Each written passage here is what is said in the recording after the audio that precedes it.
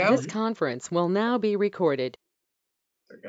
All right, good afternoon and welcome to our ethics session with Ms. April Elliott. We're very, very pleased to have Ms. Elliott. She is the Executive Director of the Commission on Judicial Conduct. You've been that for almost a year now. I see it'll be next month, so congratulations. She'd been there for 7 years as disciplinary counsel. It's also great to have someone in that position who's previously served as a judge, and Ms. Elliott served as a judge for the Pinal County Superior Court and as a pro tem judge for Superior and Justice Court, so that is great. She's been in Arizona a very long time and graduated from U of A. We'll forgive her for that. If you have any questions, you can go ahead and ask questions. You can interrupt or you can put them in the chat box and I will ask them. If you're not actively asking a question, please mute yourself. And at this point, I'll turn it over to Ms. Elliott. Thank you, Judge Adornetto, and thank all of you for joining this afternoon. I know this may be a repeat of material that some of you have heard before. It's always probably a good idea to do a refresher on the code every year or so. And things have been a little bit crazy at my office recently, but I hope maybe the next time to put together a little bit different material, maybe something doing political and social media, or maybe focusing on a little bit on Canon 3 on sort of extrajudicial activities that you could engage in, because that certainly engenders a lot of questions to me for ethics advice. So those are maybe some future programs to look forward to. But with that, we'll get started overviewing the code and sort of the process with the commission. And as Judge Adornetto mentioned, feel free if you have questions to put them in the chat, and he's going to interrupt me as needed. So we want to make this interactive and informative for you. So the first part we're going to do is sort of overview the code, and then we'll talk about some specific areas. And at the end, we do have some hypotheticals for you. So the Code of Judicial Conduct essentially applies to anyone who's authorized to perform judicial functions within the Arizona judiciary. So this does include broadly justice of the peace, judges, magistrates, commissioners, special masters, hearing officers, and of course pro tems. And because this is only within the judicial branch, the commission and the code do not apply to administrative law judges that operate for agencies under the executive branch. That's frequently a question that we get asked. Do you have, jurisdiction over MVD administrative law judges, or the law judges that the administrative law judges that preside over unemployment hearings? No, we do not, because those are all judges under the executive branch. So the Code of Judicial Conduct, as most of you probably know, has 4 canons, and each of which, contains multiple rules and comments. The canons obviously state the overarching principles of judicial ethics that all judges should follow. The rules are sort of the black letter law, so to speak, and then the comments can provide some interpretation and guidance. Violations of the code can result in disciplinary sanctions imposed either by the commission or by the Arizona Supreme Court if the conduct is severe enough such to warrant formal charges. So Canon 1, language that you see a lot repeated throughout various portions or comments of the code. Obviously, a judge shall uphold and promote the independence, integrity, and impartiality of the judiciary, and avoid impropriety and the appearance of impropriety. So that's sort of the big kicker. This is actually the language of Rule 1.2. Canon 1 has the least amount of rules. It only has 3. Obviously, Rule 1.1 requires a judge to comply with the law. regardless of whether they approve or disapprove of it. Canon 2, obviously the same language, or Rule 1.2, the same language as the overarching canon. For those of you who are part-time pro tems or hearing officers, this particular rule only applies to you when you are serving as a judge. If you are a full-time judicial officer, this does apply to you at all times. And then Rule 1.3, avoiding the abuse of the prestige of judicial office so that you are not using your judicial office or title to advance the personal interests or economic interests of yourself or others, or allow others to do so.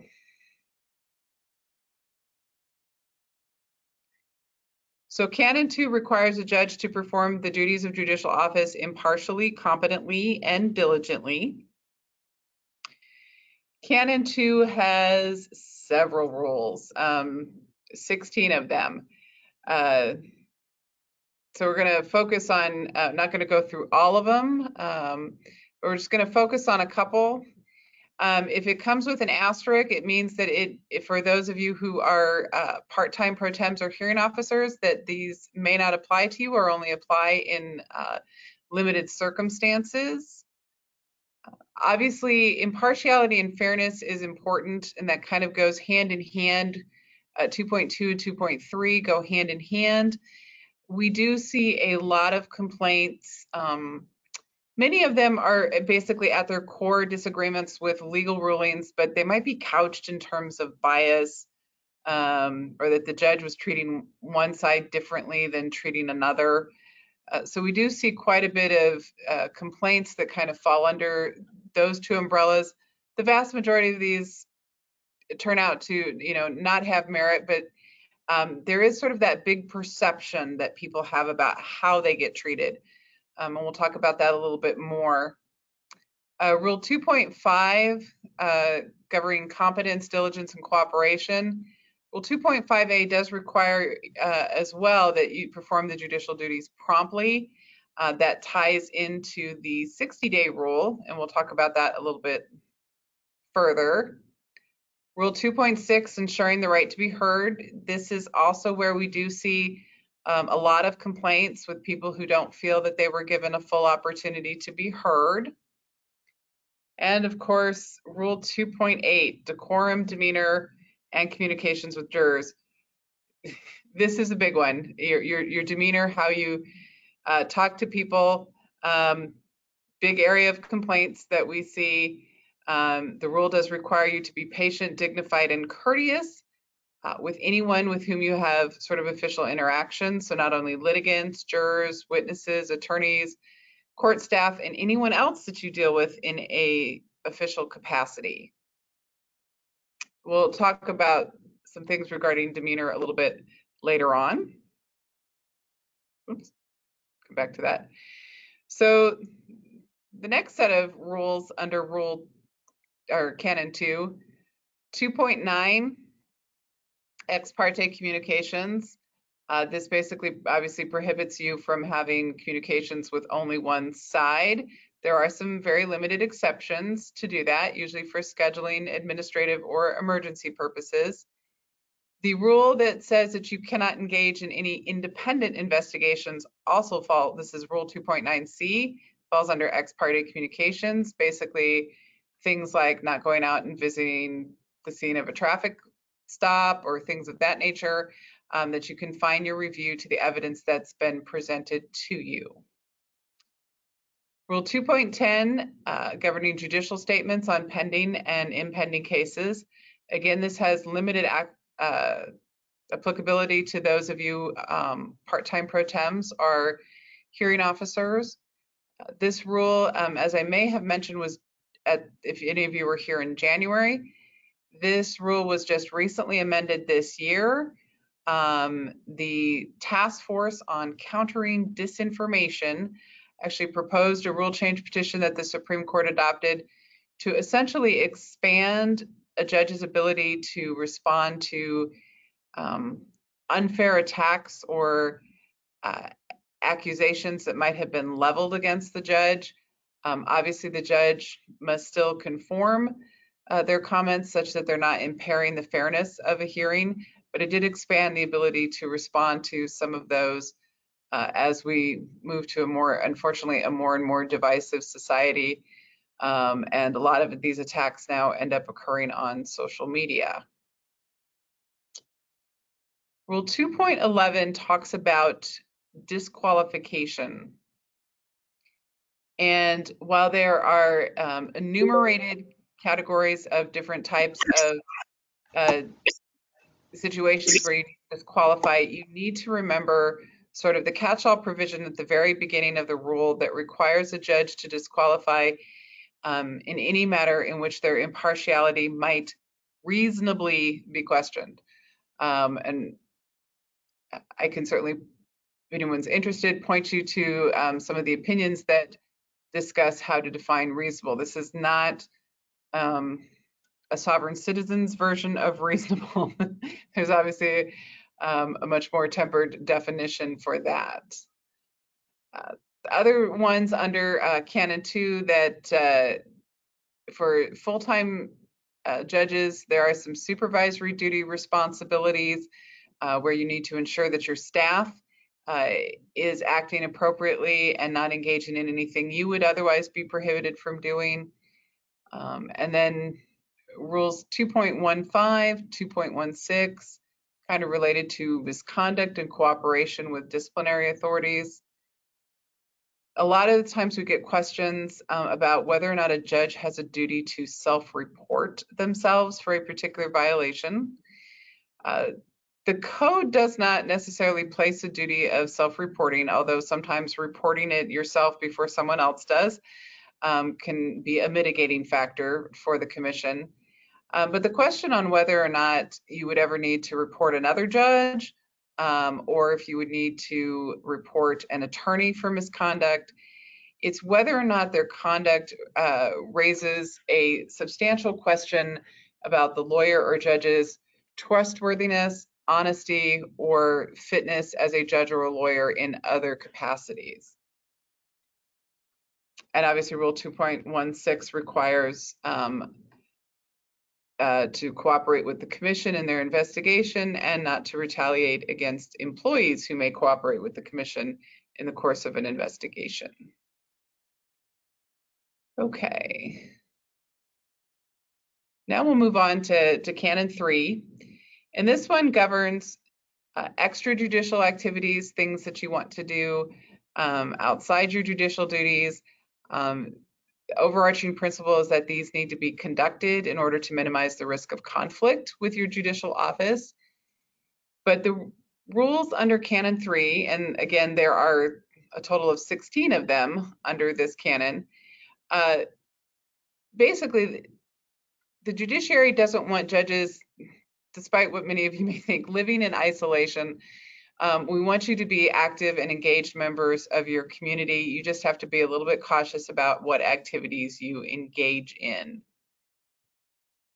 So Rule 3.1 does discuss extrajudicial activities in general and sets forth some criteria on what you can or can't engage in. These are going to be things like you can't engage in conduct that's going to frequently lead to you being disqualified to hear things, or you can't be involved with organizations that, practice discrimination. And part of the limitations under Rule 3.1 is obviously not utilizing any court resources when you are engaging in these activities, which does include email. There are asterisks against several of these. And again, these are for ones where for pro tems and hearing officers, if you are part-time, some of these do not apply to you ever, and some of them are only going to have limited applications. And we will get to that in a few minutes. Obviously, you can't use any non-public information that you obtain as a judge in an inappropriate manner. Rule 3.7, the title about participation in education, religious, charitable, fraternal, or civic organizations and activities. This one also contains the prohibition for full-time judges against fundraising for any of these entities. And there are some limitations on what you can or can't do in that respect. So make sure if you have questions about what type of outside activities you can engage in, that you look through this particular canon. And certainly we're going to talk about how to get advice down the road. If you're a full-time judge, you cannot serve as an arbitrator or mediator. You cannot practice law. If you are a part-time judge, yes, you will be able to engage in these activities to a certain degree. So the remainder part of Canon 3, there are some, for full-time judges, there are some restrictions on your financial and business activities. Again, those are not going to apply to the part-time ones. There's also financial reporting requirements, reporting of gifts, and things that you can or cannot accept. Obviously, if somebody wants to come and give you free tickets to a sporting event, probably need to turn that down. But it does permit you to accept what they refer to as ordinary social hospitality. So, if somebody baked cookies and, brought cookies in, that it's probably okay to partake in with the cookies, but don't accept, box seats to a sporting event. And then rule 3.16, conducting weddings. Obviously, this is a big thing at the JP level. It does list the requirements for conducting weddings, which is that if you cannot obviously conduct a wedding during court hours if it will otherwise interrupt your court calendar or cause you to have to postpone matters on your court calendar. You cannot accept a fee for conducting a wedding during court hours. However, you are permitted to do so if the wedding is conducted after hours. And it does also prohibit advertising for weddings, or that your availability to do weddings. Okay, Canon 4, from an overview perspective, this one governs campaign and political activity. Again, the full canon is applicable to full-time judges. Only certain rules are applicable to part-time judges. So there's 5 rules under this canon. Rule 4.1 governs political and campaign activities of judges and judicial candidates. So if you are a full-time judge, you will have restrictions on your political activities, such as being unable to endorse or oppose a candidate for public office, not serving in any sort of party leadership role, including as a precinct committeeman. Other limitations are set forth under that rule. Rule 4.2 talks about the political and campaign activities of judicial candidates, sets forth criteria for these individuals who are running for judicial office, discussing, they can't use the title of judge if they don't hold it. They can't imply that they already hold the office before they've been elected. Rule 4.3 governs campaign standards and communications, and sort of really the overarching principle of that particular rule is the need to be scrupulously accurate in what you're communicating. Rule 4.4 talks about that your campaign committee basically is going to be governed by the same rules. You will be held to basically knowing what your campaign committee is doing and advising them accordingly. And lastly, Rule 4.5 talks about the activities of judges who may want to become a candidate for a non-judicial office. So if you're currently a judge and you want to run for senator, you are going to have to resign in order to do so. Okay, so it's Canon 4. So as I've been mentioning, that certain rules don't apply to certain individuals. The scope section of the code divides judges into different categories. If you're full-time, I think you're technically a Part A judge, and the full code applies to you and applies to you at all times. For full-time judges, there is never a time when you're not a judge. You are a judge 24/7. April, Yes. April, we do have a couple of questions Sure. that on the wedding issue. Mm-hmm. Would having information about weddings on the court website be an advertisement? Well, that one I'm going to say is a little bit gray. We've dealt with this issue fairly recently over the last year, but the Judicial Ethics Advisory Committee has not chosen to issue a formal written opinion on that.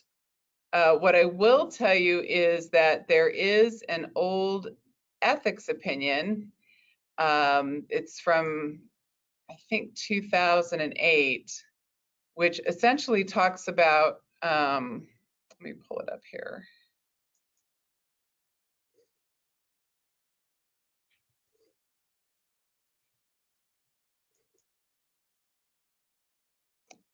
Sorry, not coming up on my other computer.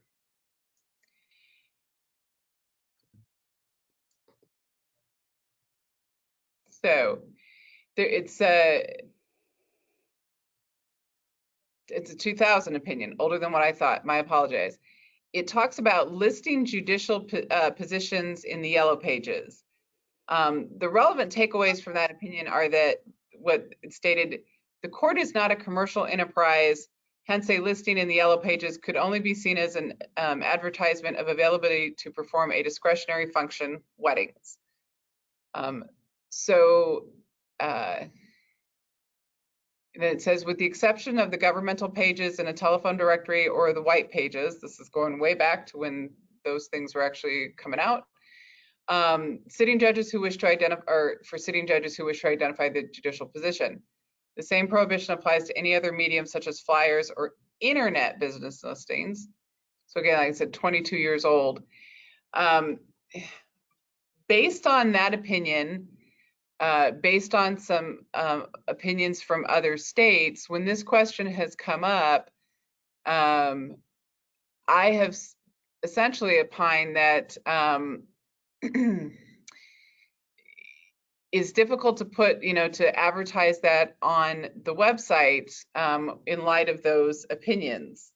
The commission did previously issue a couple of advisories related to this. One in particular had to do with a judge that was advertising his ability for wedding services on a private website, not on the court site.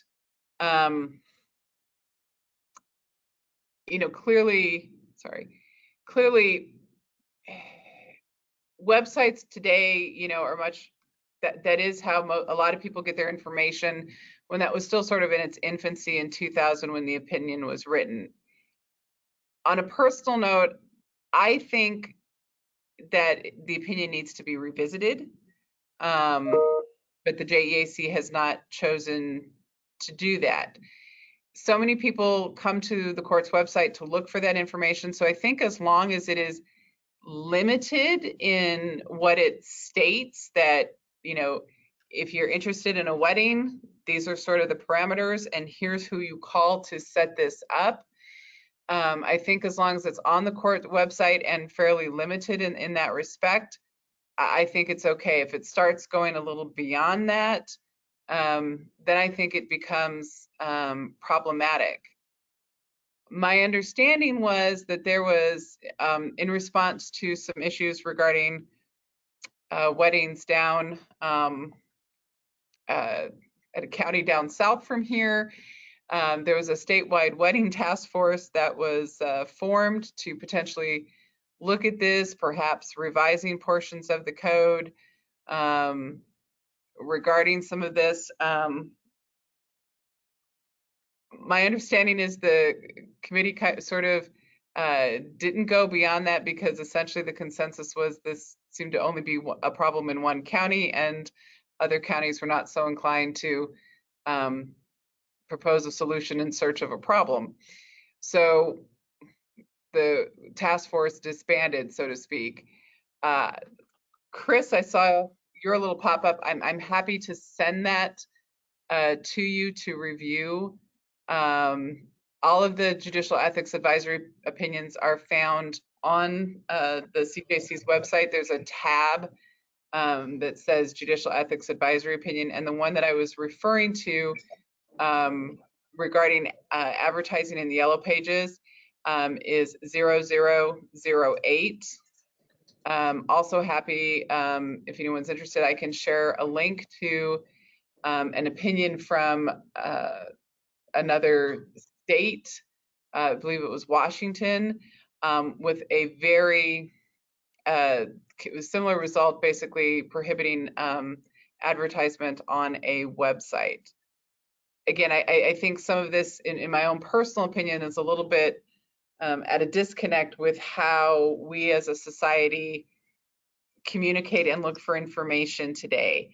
Particularly the younger generation, they're more inclined to look on a website for information than they are to pick up a phone or walk in, or things of that nature. So I think there's a need for this to be looked at and potentially revised, and some parameters put in place to talk about putting it on a court's website. I think if it's on the court's website, there's sort of that, even if it's sort of an artificial one, that buffer that this is simply, we're providing this information, but this isn't a particular individual judge out there, trolling a wedding expo, handing out cards, things of that nature. That's what I honestly think the wedding advertisement was, designed to prohibit. I think I heard a story one time that several years ago on Valentine's Day, obviously a very popular day for folks to get married, at one of the consolidated courts, you had obviously there was 4 or so judges in there performing weddings, and I think one of them had their staff out in the parking lot handing out roses to couples coming in, trying to get them to steer them to their particular court. So that, I think, is one of the things the rule was designed to prevent. But I think just sticking to information about, we offer weddings, they're available after hours or whatever the parameters are, and this is the fee, here's who you contact on how to get that set up. I think as long as you're sticking with that, I think that's a little bit hard pressed to say that that's actually an advertisement. And that might have been way too much information or to the responsive to the question. Thank you. Was there another one on weddings or no? Well, this one is kind of odd, but what if there is an online review for a judge who did their wedding that the judge didn't write and the judge might not even be aware of? For the person who asked that, an online review where? On the courts, to the court's website, to? No, those online, those review apps. Like Yelp or something, or? Like Yelp, right. Okay. Or Facebook. And so is the question, like, how do you get that taken down, or is that going to be considered to be advertising? Is that problematic for the judge? If the judge didn't write it, I don't know how the judge would go about getting it taken down, because obviously whoever posted it, they have their, particular free speech rights. So I would not necessarily see that as potentially problematic for the judge if it appears, on one of those sites. If it's something that the judge would then somehow link to, like their own Facebook page or some other social media page, to where then they're sort of like endorsing the review, so to speak, I think that might be a little bit problematic. But if it's just, and trying to get some of these sites to take stuff down is difficult. So I wouldn't see that if somebody, just somebody you did a wedding for, posts a review, good, bad, or otherwise, I don't know, I wouldn't consider that advertising by the judge. The code only applies to the judge, and if someone wants to give a good shout out or a bad shout out, that's their free speech right to do so.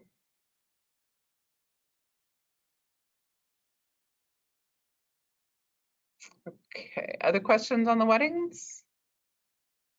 That's it. Okay. All right, so back to how the code divides up judges into different categories. So you have Part C, or Part B, C, and D judges. Part B judges are the retired judges that are on what they call the callback to duty list. So these are judges that are what they call available for assignment. They might be, you know, a retired JP that now, you know, agrees to come back as a pro tem. So these are rules that if you are a Part B judge that you don't have to comply with at any time. And then becomes the other thing of where we have this odd distinction under the code. We have Part C and Part D judges. These are both part-time pro tem judges. And it was a bit confusing because you had different rules that applied to whether you were a Part C or a Part D. And Judge Adornetto actually kind of did an easy fix for that loophole. Because there are there's different restrictions. So now most part-time judges, and in fact, I think very hard pressed to find ones who don't fall into this category. Most part-time pro tems or hearing officers are what we consider Part D judges based on how they are appointed, either to by subsection under the Constitution, state statute, or a municipal charter or ordinance. So most people become a Part D judge. If you're a Part D judge, only while serving as judge do you need to comply with rules 1.2, 2.4, 2.10, 3.2, and 3.3. And then there's a whole host of ones that you don't have to comply with at any time. So you don't have to obviously worry. I mean, you can continue to practice law if you're an attorney. There's no restrictions on your financial or business activities. Obviously, there's no reporting requirements, and you don't have to abide by the same restrictions regarding political activity. Okay. So just a little note on this. This came up in a conversation regarding actually Superior Court pro tems, but I wanted to throw this into this slideshow as well. So Part D judges are not exempt from Rule 1.3, the avoiding the abuse of the prestige of judicial office. So there is a formal ethics advisory opinion 0306 out there that prohibits attorneys that are serving as pro tem judges from using their judicial titles on legal stationery and in advertising, soliciting business. So this was written under the old code, but it is still applicable. And this same reasoning would basically prohibit mentioning your status as a pro tem on the law firm's website or other social media. I say this because I see this violated frequently. I see this on attorneys' websites all the time. You know, I also serve as a pro tem in X court or courts. And this is problematic because it's obviously being done to sort of enhance your services and get people to come hire you because they're going to think you're a better lawyer because you also happen to be a judge pro tem.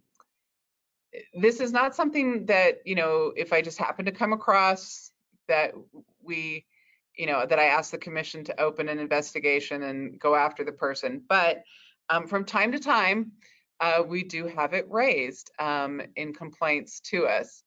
And so I think it's something that a lot of lawyers who serve as pro tems are unaware of. So if you fall into that category, just wanted to make sure that you're aware of this. Okay, so if you are obviously part-time and you want to continue to practice law, and I guess how many on the that are on fall into this category? Are there quite a few? I don't want to spend a lot of time on this if there's not that many on here, or if there's no attorney pro tems. Well, we do have attorneys, and we did just get a couple questions. So Okay. can you list your pro tem experience on your resume? And are the restriction you just talked about, was that limited to solicitation? So if it's on a website, but it's not there for solicitation? Okay. Well, how do you have a website that isn't for solicitation? I think that's going to be how it gets interpreted. If it's your business website, it's there to generate business for you.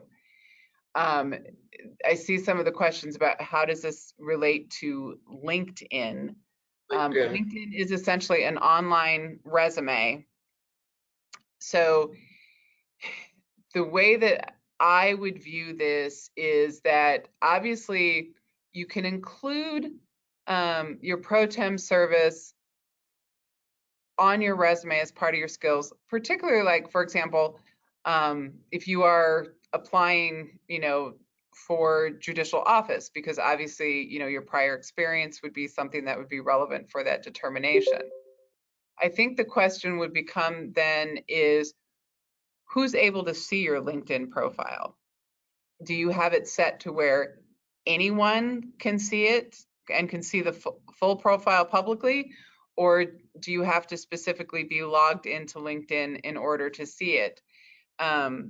If it's set to where anyone, if I just run a Google search and your LinkedIn pops up, that might be a little bit problematic, because then there could be an argument that that is also to potentially generate business by using the pro tem to catch people, as a selling point to catch people's eye.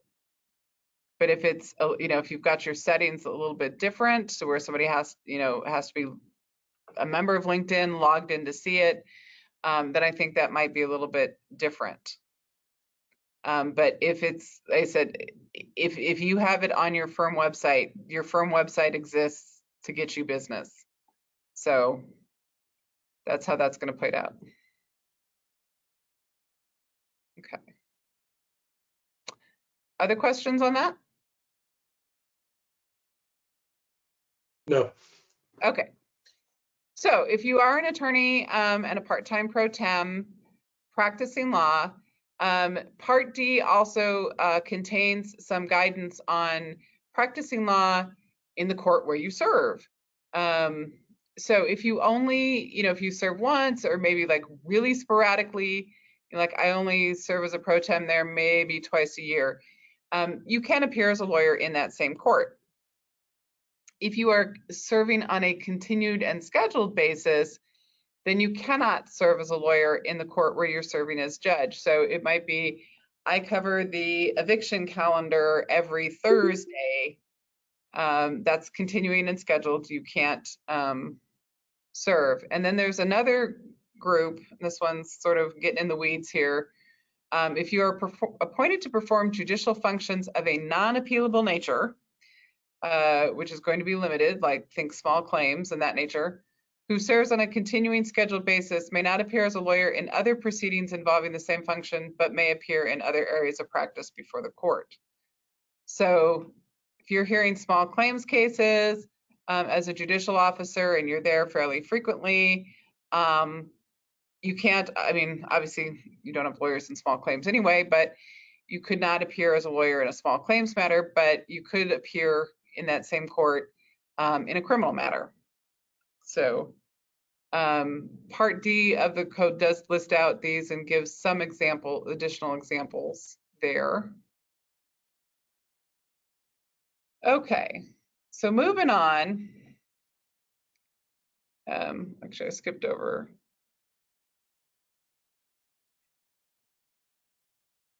Okay, so that's sort of the overview of the code. So there are a couple of different entities that deal with judicial discipline and ethics. They're not all lumped into one. So the Commission on Judicial Conduct is actually the regulatory body. This is the one that investigates complaints of misconduct and then can issue certain sanctions to a judge for their misconduct. If the conduct is particularly severe to result in formal charges, then the Commission serves as the trier of fact, makes findings and recommendations regarding a potential discipline. However, the matter does then go up to the Supreme Court, who can accept or reject the Commission's recommendations, and they're the ones who actually issue the formal sanction. In the middle there, you have the Judicial Ethics Advisory Committee. This is a separate committee. Members are different than the membership of the Commission on Judicial Conduct. And this body is a Supreme Court committee whose function it serves to give ethics advice to judges, judicial employees, and judicial candidates. We do ask that their inquiry be limited to the inquirer's own prospective conduct. So questions like, my opponent did this, was that wrong? Is not something that we particularly want to answer. However, it's, if I were to send out a campaign flyer that said X, would that be okay? Those are the types of things that we would look at. So I staff that committee, and I primarily handle most of the informal ethics inquiries, although from time to time I may ask the members of that committee to weigh in on a particular issue if I think it's a gray area, or I think it could be seen two different ways. And then they also are the ones who field the requests for a formal written ethics opinion. We currently do have one of those that is pending, and it deals with disqualification considerations for post-judicial employment for those judges who are retiring and looking into other options. What you must disclose and when you must disqualify if your future employer might be appearing before you. So that is in the works. It's currently in the comment period. So if you have thoughts or comments on that particular issue, please respond, and we will share them with the committee before they issue their opinion on that. The comment period for that will close, I forgot, probably mid-May or so. Okay, so this is just a current listing of the membership of the Commission on Judicial Conduct. It's comprised of 6 judges from all levels, appellate, superior, JP, and city, and 2 attorneys and 3 members of the public. These individuals are all volunteers, and this is a volunteer assignment where they work. They review a lot of material, and it's a lot of work for them in addition to whatever their regular workload is. And oftentimes it is thankless work for them. So how does the commission work? Well, obviously, generally begins with a complaint being filed with us. So anyone can file a complaint. We do accept anonymous complaints as well, although sometimes that poses limitations on investigation. So when a complaint first comes in, there is an initial screening, and a lot of times complaints will end up being dismissed at that initial screening stage. I do not have authority to dismiss complaints. Once upon a time, the executive director had that authority, but about 10 or 11 years ago, that was changed, and now the members of the commission review and they look at everything, and they're the ones who are the decision makers. So a lot of cases are screened out at that initial stage, though, because many of them are just, the judge calculated my child support wrong. We're not an appellate court. The other side doesn't get to weigh in on whether or not the child support calculations were correct. So we're going to kick that because it's basically a disagreement with a ruling that's pretty much beyond our jurisdiction. Some other ones that might get dismissed in an initial screening stage might be an allegation of, the judge was rude and screamed at me during a hearing. Staff looks at the recording and none of that is substantiated. That can be screened out at that point in time.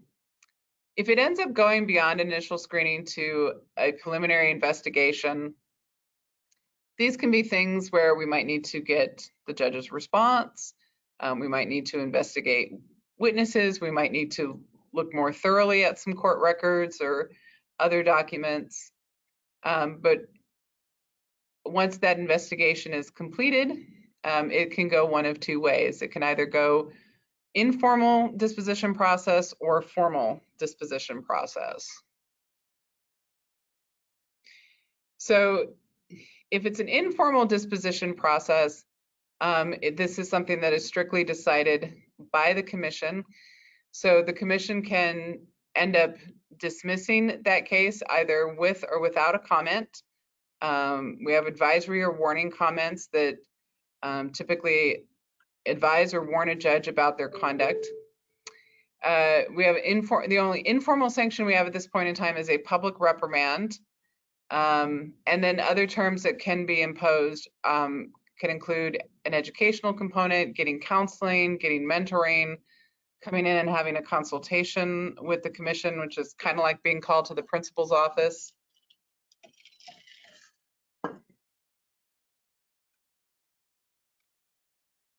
If the charges are more severe, then it can go to the formal disposition process. So we have a process where we can staff, if we think that it could warrant formal charges, then we request that an investigative panel be formed. There's 11 members of the commission. An investigative panel is comprised of 3 members. Typically, we have a representative from each category, 1 public member, 1 attorney, and 1 judge. And the investigative panel, for lack of a better analogy, functions like a grand jury, determining whether or not there's reasonable cause to file formal charges. If they do not find that there's reasonable cause, then they send the matter back to the commission, who can issue an informal sanction. If the panel does find that there's reasonable cause, then a statement of charges gets filed. The judge gets an opportunity to respond. That ultimately typically results in a formal hearing unless there's any sort of stipulation to resolve it. If the hearing panel, which would be the other 8 members, the members of the investigative panel would not serve on the hearing panel. So if the other 8 members of the commission serving as the hearing panel failed to find any code violation, the complaint could be dismissed. If they did find 1 or more code violations and they believe that formal sanctions were warranted, again, they would make those recommendations, but then it would go up to the Supreme Court for review. And the Supreme Court can then either accept or reject the recommendations or remand it back to the commission for further findings. Okay, so this is, for those of you who got the original PowerPoint, this is one of the other slides that was updated. Because now we have our statistics for 2021. The 2021 annual report was posted to the website. We got 439 complaints last year, and this is the highest that we have had at least within about the last 15 years. This in 2021, the commission did issue 5 public reprimands, 20 warning letters, and 12 advisory letters. I will tell you that we were without disciplinary counsel for a 4-month period of time last year. So that really delayed things. So there are still some 2021 matters that are still being considered by the commission. But if we report the discipline by the year it was issued in, so 2022's report may have 2021 cases, but the discipline was issued in 2022. So here's some examples of some recent reprimands. The judge was reprimanded for not following the COVID-19 protocols and the Arizona Supreme Court's administrative orders. A failure to timely rule, mocking a litigant in a Facebook post, inappropriate demeanor, and being tardy for court proceedings, failing to issue timely rulings, frequent absences from the court during court hours, and performing weddings for cash. Those are some of the examples of some recent reprimands. Some recent warnings, a lot of warnings about demeanor, ruling on motions without allowing all parties to be heard, not allowing cross-examination out of concern that it would be abused by a pro se litigant. You can certainly stop cross-examination if it becomes abusive, but you can't say, I'm not going to give you an opportunity to do that. And there was a prior warning, this one's actually a couple years old, for telling the litigant she was, quote, wasting the court's time. That might have honestly been true, but you can't use those words. And some recent advisories. You don't have to recuse just because somebody filed a complaint against you. However, I would say that, if you have to be the evaluator, and if you do end up developing some sort of personal bias or animus towards an individual who has filed a complaint against you, then you probably do need to recuse. Give advisories for demeanor-related issues. An advisory is issued reminding somebody about the prohibition on charitable fundraising. This particular case that I'm thinking of crossed over into the social media one where it sort of was very inadvertent. The judge was newly appointed, had previously always done like a birthday challenge, raising money for a particular cause, and it sort of auto-generated on her Facebook. So got to be careful sometimes with social media that some of the things that you may have done before becoming a judicial officer to disable some of those, because otherwise they just tend to crop up. So what becomes public? In dismissed cases, all identifying information is redacted before those matters get posted to our website. So we redact judge's name, complainant's name, case number, any other information that might otherwise identify the matter.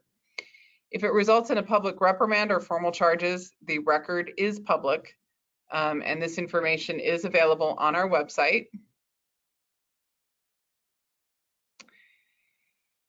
If in the unlikely event that you are asked to respond to a complaint, please do not automatically assume that discipline is going to be imposed merely because you were asked to respond to a complaint.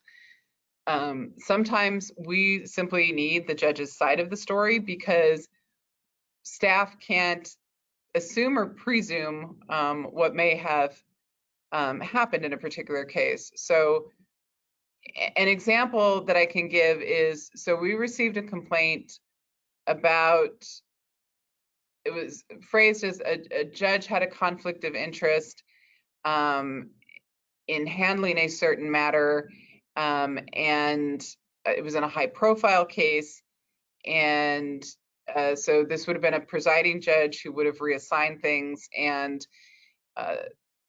because she had a conflict of interest in the underlying case, then she shouldn't have, picked what judge it went to. So I have a fairly, good working knowledge of how reassignments with respect to changes of judge worked in that particular court. But I cannot avow that that's what happened in this particular case. So that judge was asked to respond and explain, I had nothing to do with this. This went to my, deputy, and the deputy reassigned it pursuant to, these criteria. So that one is one, like I said, where we just simply needed the judge's side of the story.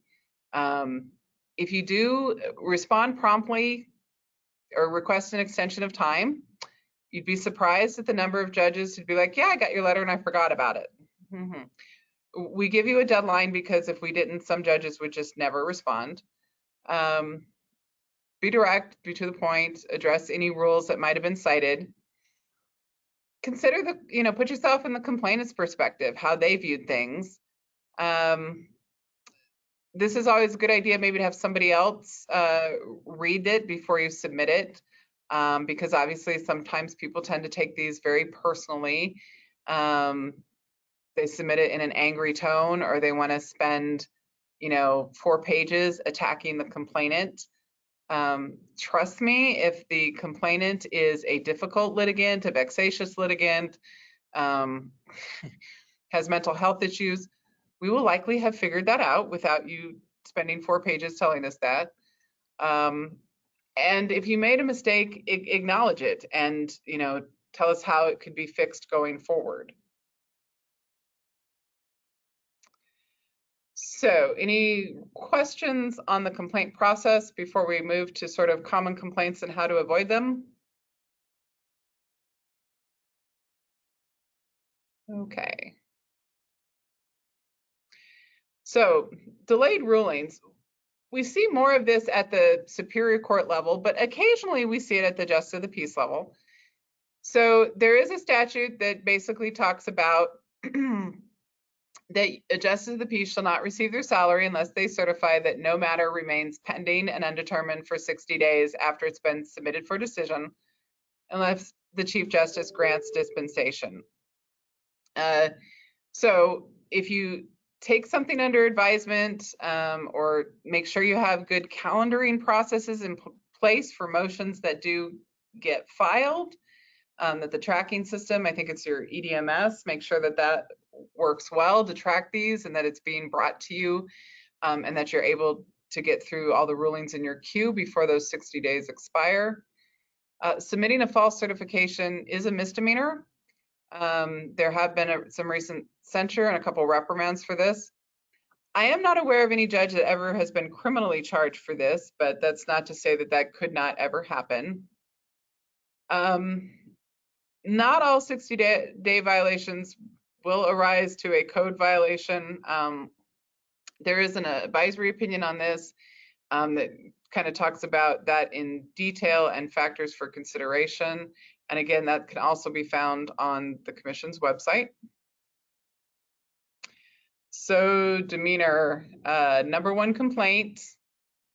This is something where, honestly, I have seen some very interesting judges' responses sometimes to demeanor-related complaints. We had a judge one time who responded without ever listening to the recording, even though we sent the judge the recording, and just responded based on their recollection of the event.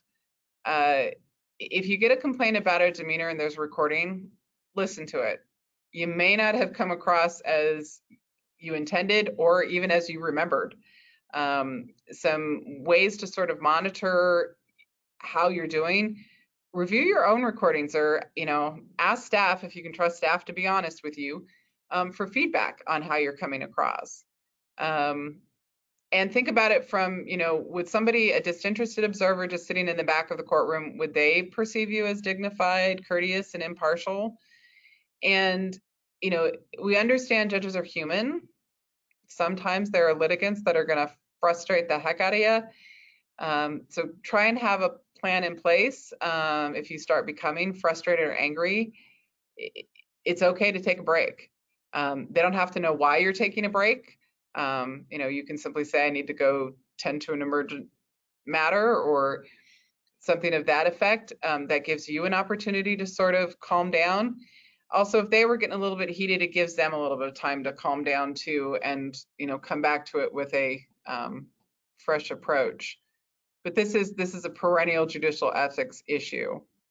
And also some of the things too that we're having to look for now is, particularly with the advent of all the remote hearings, that sometimes somebody might be coming across via Zoom in a way that might not be, they might be sounding louder or different ways over a remote hearing than they would in person. So this is a quote from a case out of Arkansas that just sort of hits home why judicial demeanor is a good idea. because the power imbalance is there, that a litigant doesn't have a way to respond to a judge's angry demeanor without risking a harsh or even a vindictive counter response from the judge. So some of you may have seen this in other trainings, procedural justice considerations, just to ensure the right to be heard, that litigants need to perceive things, that they have had they perceive that they've had an opportunity to tell their story. They perceive that they're treated with dignity and respect, that the process is unbiased and trustworthy, that they understand their rights and the judge's decision, and that the court is interested in their personal situation. So some helpful tips in this would be certainly, thanking them for the cooperation, speaking in plain English, making eye contact with them.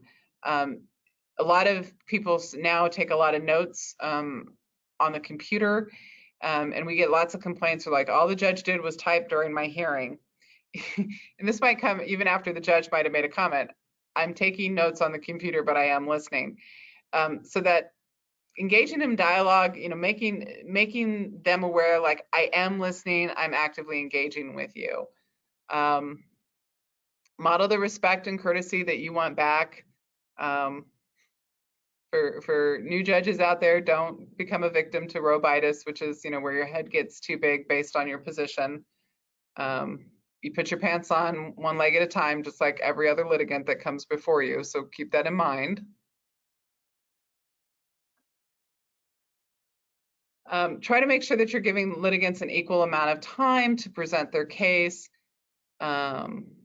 Self-represented litigants do frequently complain to us that the judge was biased because he or she allowed the other side more time.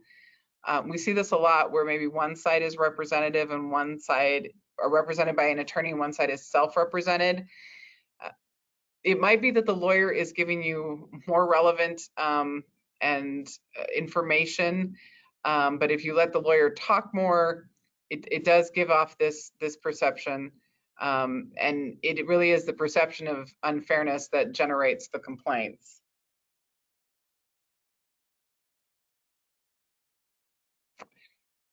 So ex parte communications, got to avoid these, and sometimes avoiding like the appearance of ex parte communications. So this would be things like you might have a particular officer that might be there for 5 civil traffic hearings that day. And maybe you've put all the hearings together as a courtesy to the officer. So, in between, hearing 2 and hearing 3, there's a little bit of a lull, and you and the officer might be just in there talking about nothing case related, could be talking about the weather, could be talking about sports, could be talking about anything. And the next litigant walks in and sees, you and the officer laughing, talking about it. Their immediate assumption is they're talking about my case and the fix is already in. I'm not going to get a fair hearing. So that's the appearance of ex parte communication that we are kind of talking about here, because we see a lot of complaints regarding that. Most courts have a system put in place, to have the staff screen these things so that the judges don't actually get ex parte communication from a litigant, but have a system in place for dealing with that. If you do receive an ex parte communication, notify all the parties and give them an opportunity to respond. For those of you, the part-time pro tems or hearing officers, let's just say that there are some individuals out there that can be very crafty and very resourceful. They might decide to communicate with you at your law firm or your place of business. So just kind of keep that in mind and have a system in place for dealing with it if somebody calls up to your law firm to try and want to talk to you about a hearing that you've heard as a judge or are going to hear as a judge. So just keep that in mind, that there are some very crafty and resourceful people out there. We talked a little bit about this earlier. Rule 2.9 C does prohibit a judge from investigating facts independently. You've got to consider only the evidence presented and what may properly be judicially noticed. There's also a provision under the rule to make sure that you appropriately supervise your staff so that they're not essentially violating this rule. So staff shouldn't be telling you what litigants are posting on their social media page, things of that nature. So you got to kind of keep control of that.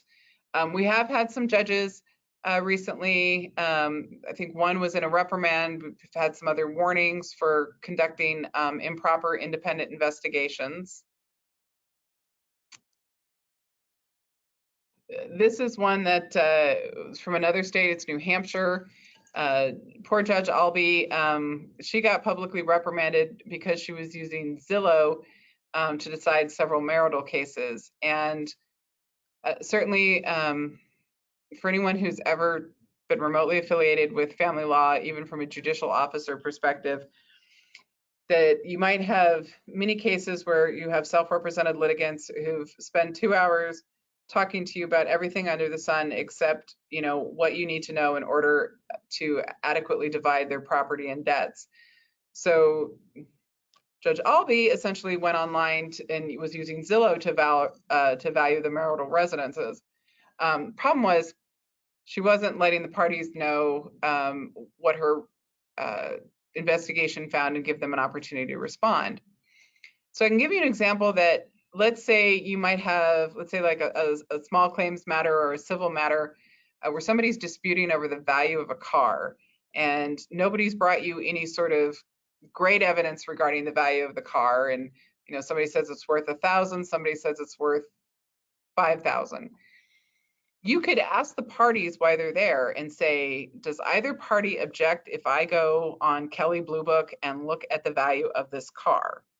If nobody objects and you do, and then you say, okay, I'm on Kelley Blue Book and it looks like there's a range of value between this and this. Does either party want to address the alleged value? That is perfectly, you know, acceptable because you've told them this is what I'm going to do and you've given them an opportunity to respond.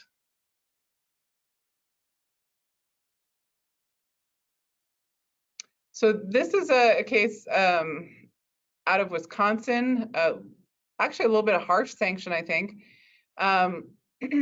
So the judge basically had protective orders, basically feuding neighbors. There were dueling orders. And obviously, I'm sure probably most of you, if you've worked in the justice court long enough, have had to deal with this.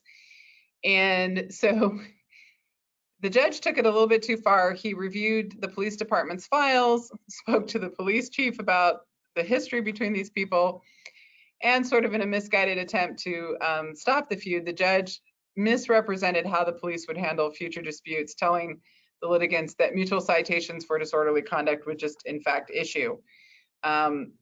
Wisconsin ended up suspending him for 15 days. It's a pretty severe sanction. And that's considering that it was an isolated incident. He had no prior discipline. He wasn't obviously trying to satisfy any personal desires or receive any personal benefit from it. He was just trying to get these people not to keep coming back to court. But Wisconsin said that a judge's objectivity and impartiality are critical to the proper functioning of the judicial system. So what about disqualification issues? So if you have a situation where you might fall under one of the enumerated categories under Rule 2.11, or you know, you might need to disclose something to the parties to see if they would want you to recuse. 2.11c does basically allow you to do what they call a remittal of any disqualification, except if it's for bias or prejudice. The parties, if you have a personal bias or prejudice towards one of the parties, you cannot ask the parties to waive that. But let's say, for example, the individual, the lawyer appearing before you for one side is like a shirt tail relative, your brother's brother-in-law. You can disclose that and say, does either party have any objection to me hearing this case? The correct procedure is you must give the parties an opportunity to consider this outside of your presence and outside of the presence of court staff. And if they do choose to waive it, you must make sure it's incorporated into the record.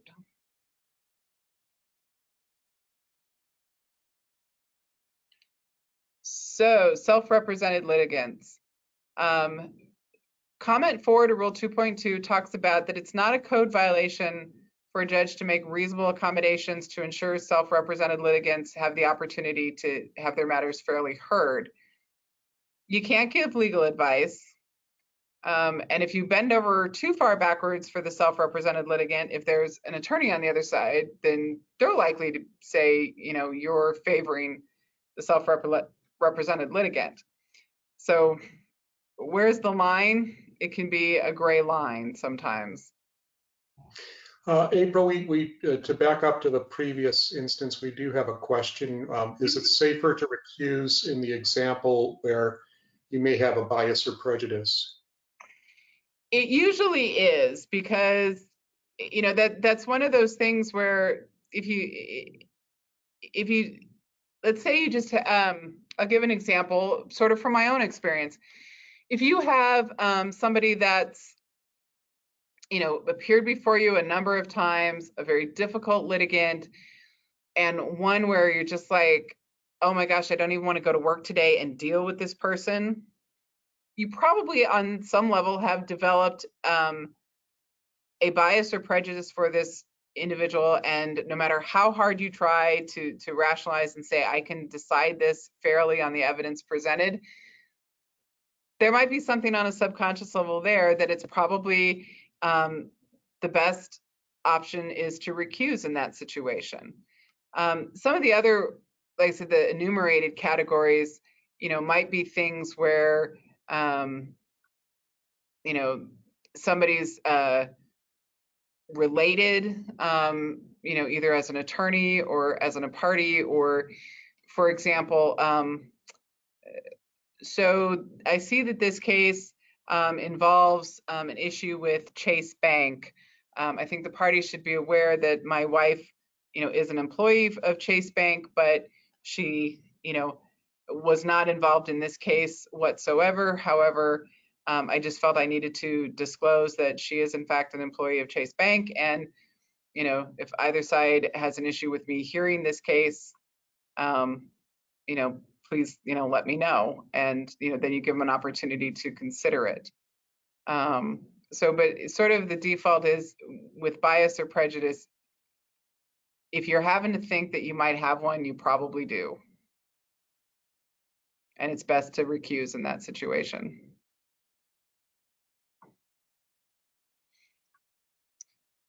Okay, so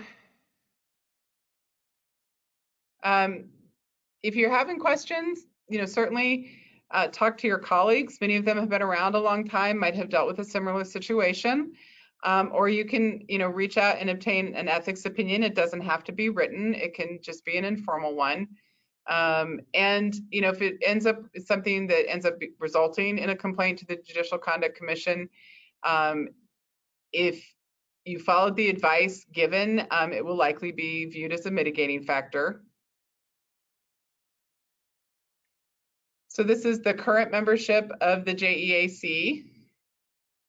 I put my email there, and I think it appears later on as well.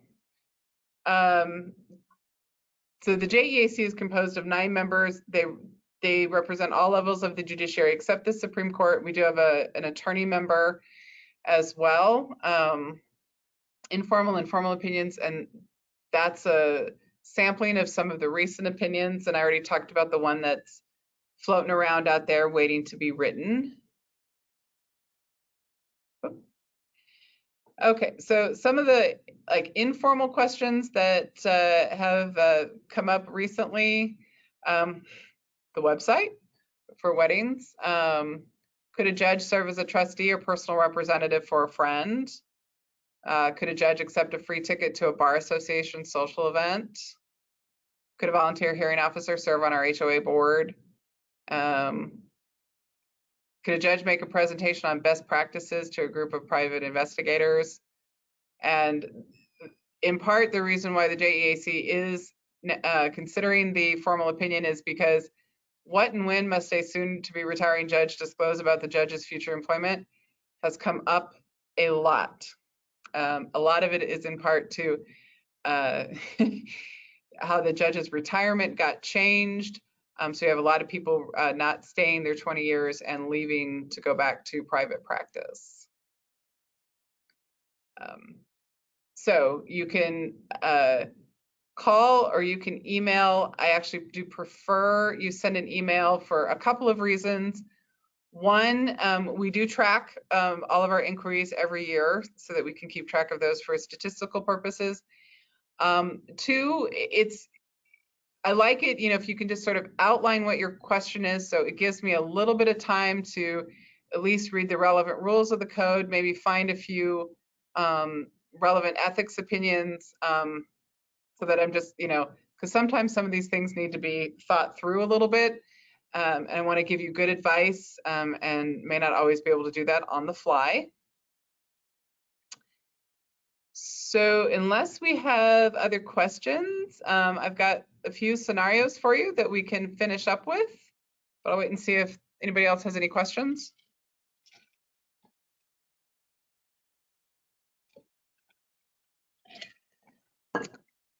Okay. So, can you be involved with social media like Facebook, Twitter, LinkedIn? And these are your options. And unfortunately, I can't see the chat. Otherwise, a lot of people would just put like the letter in the chat.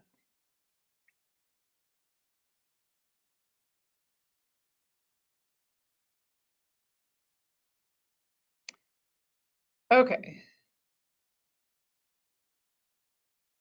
Now I can see the answers. There we go. Okay, so I'm seeing a lot of B's, which is yes, you can. It is a minefield of potential ethics violations. And it's not just here in Arizona. We get the Center for Judicial Ethics at the National Center for State Courts. They compile, sort of weekly updates on things going around the nation, and then, periodically they put together, they group it by different categories of cases, and there's always one that's like, they call it epic Facebook fails. So,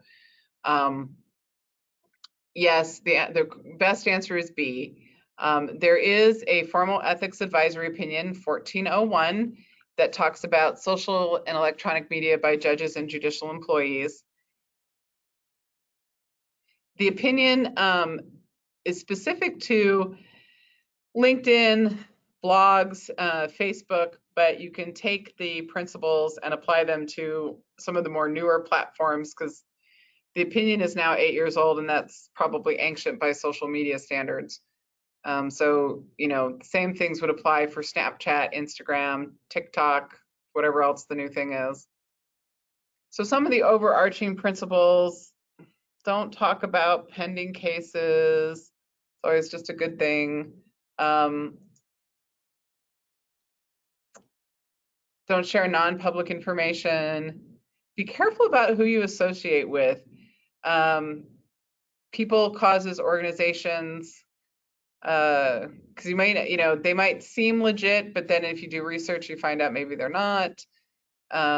Be dignified and non-discriminatory. Using a pseudonym may not protect you. And the other thing I would say is assume everything will be public. Even if you have your settings set to private, you have no control over who your family or friends are going to share something with or take a screenshot of, to get issues that way. And some other potential problems that social media can lead to is litigants attempting to have ex parte communications with you, can lead to obtaining facts outside the record. In potential, could abuse the prestige of judicial office to advance your own interests or somebody else's. requests for legal advice, some fundraising issues. We kind of briefly touched on that earlier. Some of these are inadvertent and just self-generate.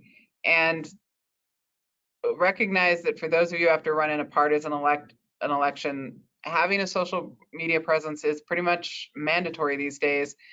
But you got to be careful that you don't inadvertently run afoul of the prohibitions under Canon 4. All right, scenario number 2. You're looking at the morning mail and you find a letter from somebody who's commenting on a case that's set for a hearing in front of you in a few days.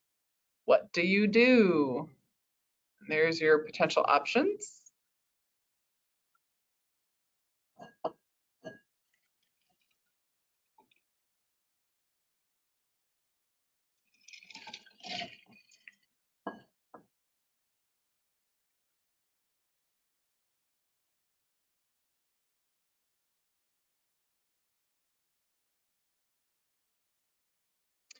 Okay, so the best answer in this scenario is D. If the letter relates to the substance of the case, promptly notify the parties and give them an opportunity to respond.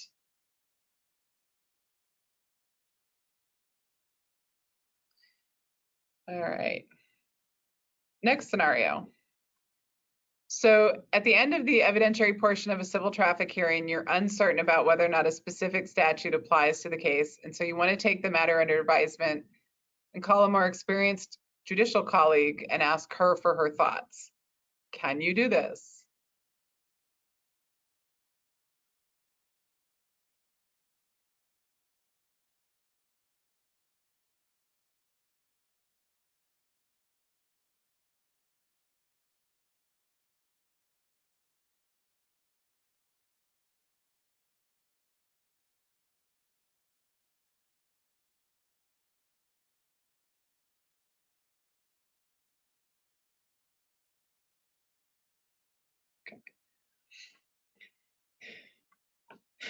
So the best answer to this is C. Yes, but make sure that you don't acquire facts that aren't part of the record. And let me get back to rule 2.9.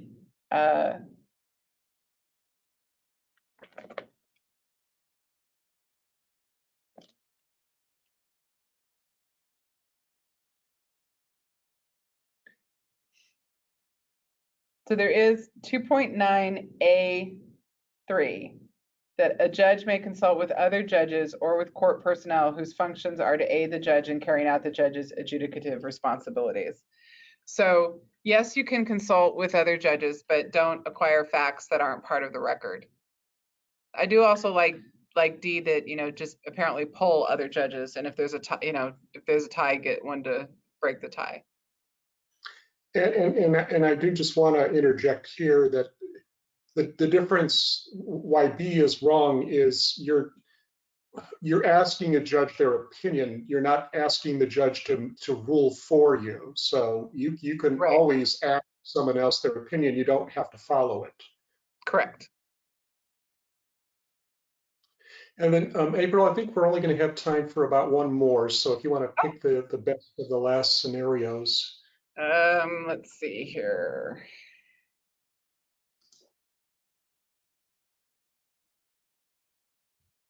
So let's do 5. Let's do 5? Okay. All right, let me scroll up to 5. This one's sort of interesting. Whoop. So attorneys sometimes drop by your office to chat while you're careful not to discuss pending cases with them. Additionally, in between cases, you engage in some social banter with them in the courtroom who are awaiting hearings. Do these practices pose any ethical issues? And there's your options.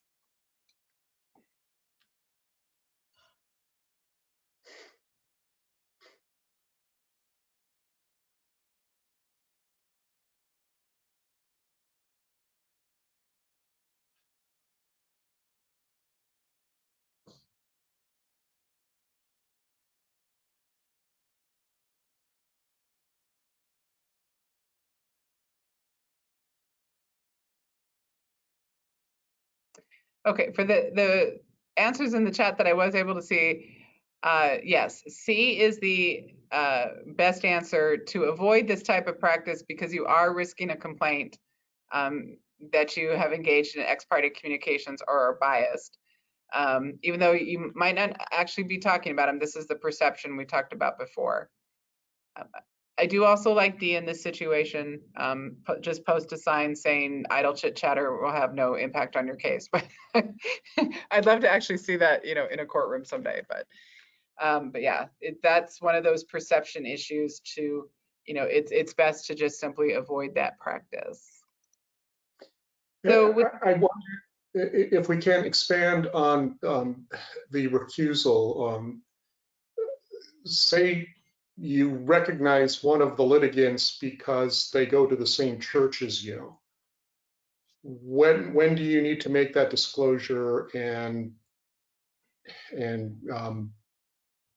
well, I'll just let you take it from there. I would say that it's usually best to make the disclosure as early in the process, as possible. Preferably, before the case starts. So if there's an issue, half the case hasn't been heard and now you're having to start over with somebody else. But sometimes, I know some of these conflicts come up maybe with a witness who's like in the middle of testimony and suddenly a judge realizes that they might have a conflict. But let's say, for example, you see the litigants walk in for a hearing and you're like, I know this person from my church. I would basically put on the record to say, I know plaintiff or defendant, whoever it is, we attend the same church together. It might be, other than that, and maybe some, exchange of pleasantries and cordial communications. We don't socialize together. We're not friends, etc. Disclose what are the parameters of the relationship. And if you say, I know nothing about the underlying circumstances of this case, I believe I can be fair and impartial. However, I wanted to make the parties aware, of this relationship. And then I will give you guys an opportunity to decide whether or not you want to waive that particular conflict. There's a comment to Rule 2.11 that talks about a judge is required to disclose on the record information the judge believes the parties or lawyers might reasonably consider relevant to a possible motion for disqualification, even if the judge believes there is no basis for the disqualification. And this next one, I want to say, is coming from one of the participants who asks, what about you recognize one of the litigants, but you don't know from where? And the judge needs to be really careful about that, because the litigant might say, Your Honor, you saw me in the bar last night, but you're too drunk to remember. So you want to be real careful about that. So with that, you do, and I would say, if you simply recuse, you don't have to disclose the basis for that. So, if you think that, asking somebody, where do you know me from, might lead to personal embarrassment, maybe it's just better to say, I just now realized I have a conflict on this case and I'm going to recuse and we'll get this matter reassigned. Right. Yeah, you don't want them saying, hey, Judge, I recognize you from the adult bookstore. I'm the clerk there, so. All right. All right, just a couple more minutes. So does anyone have any last questions?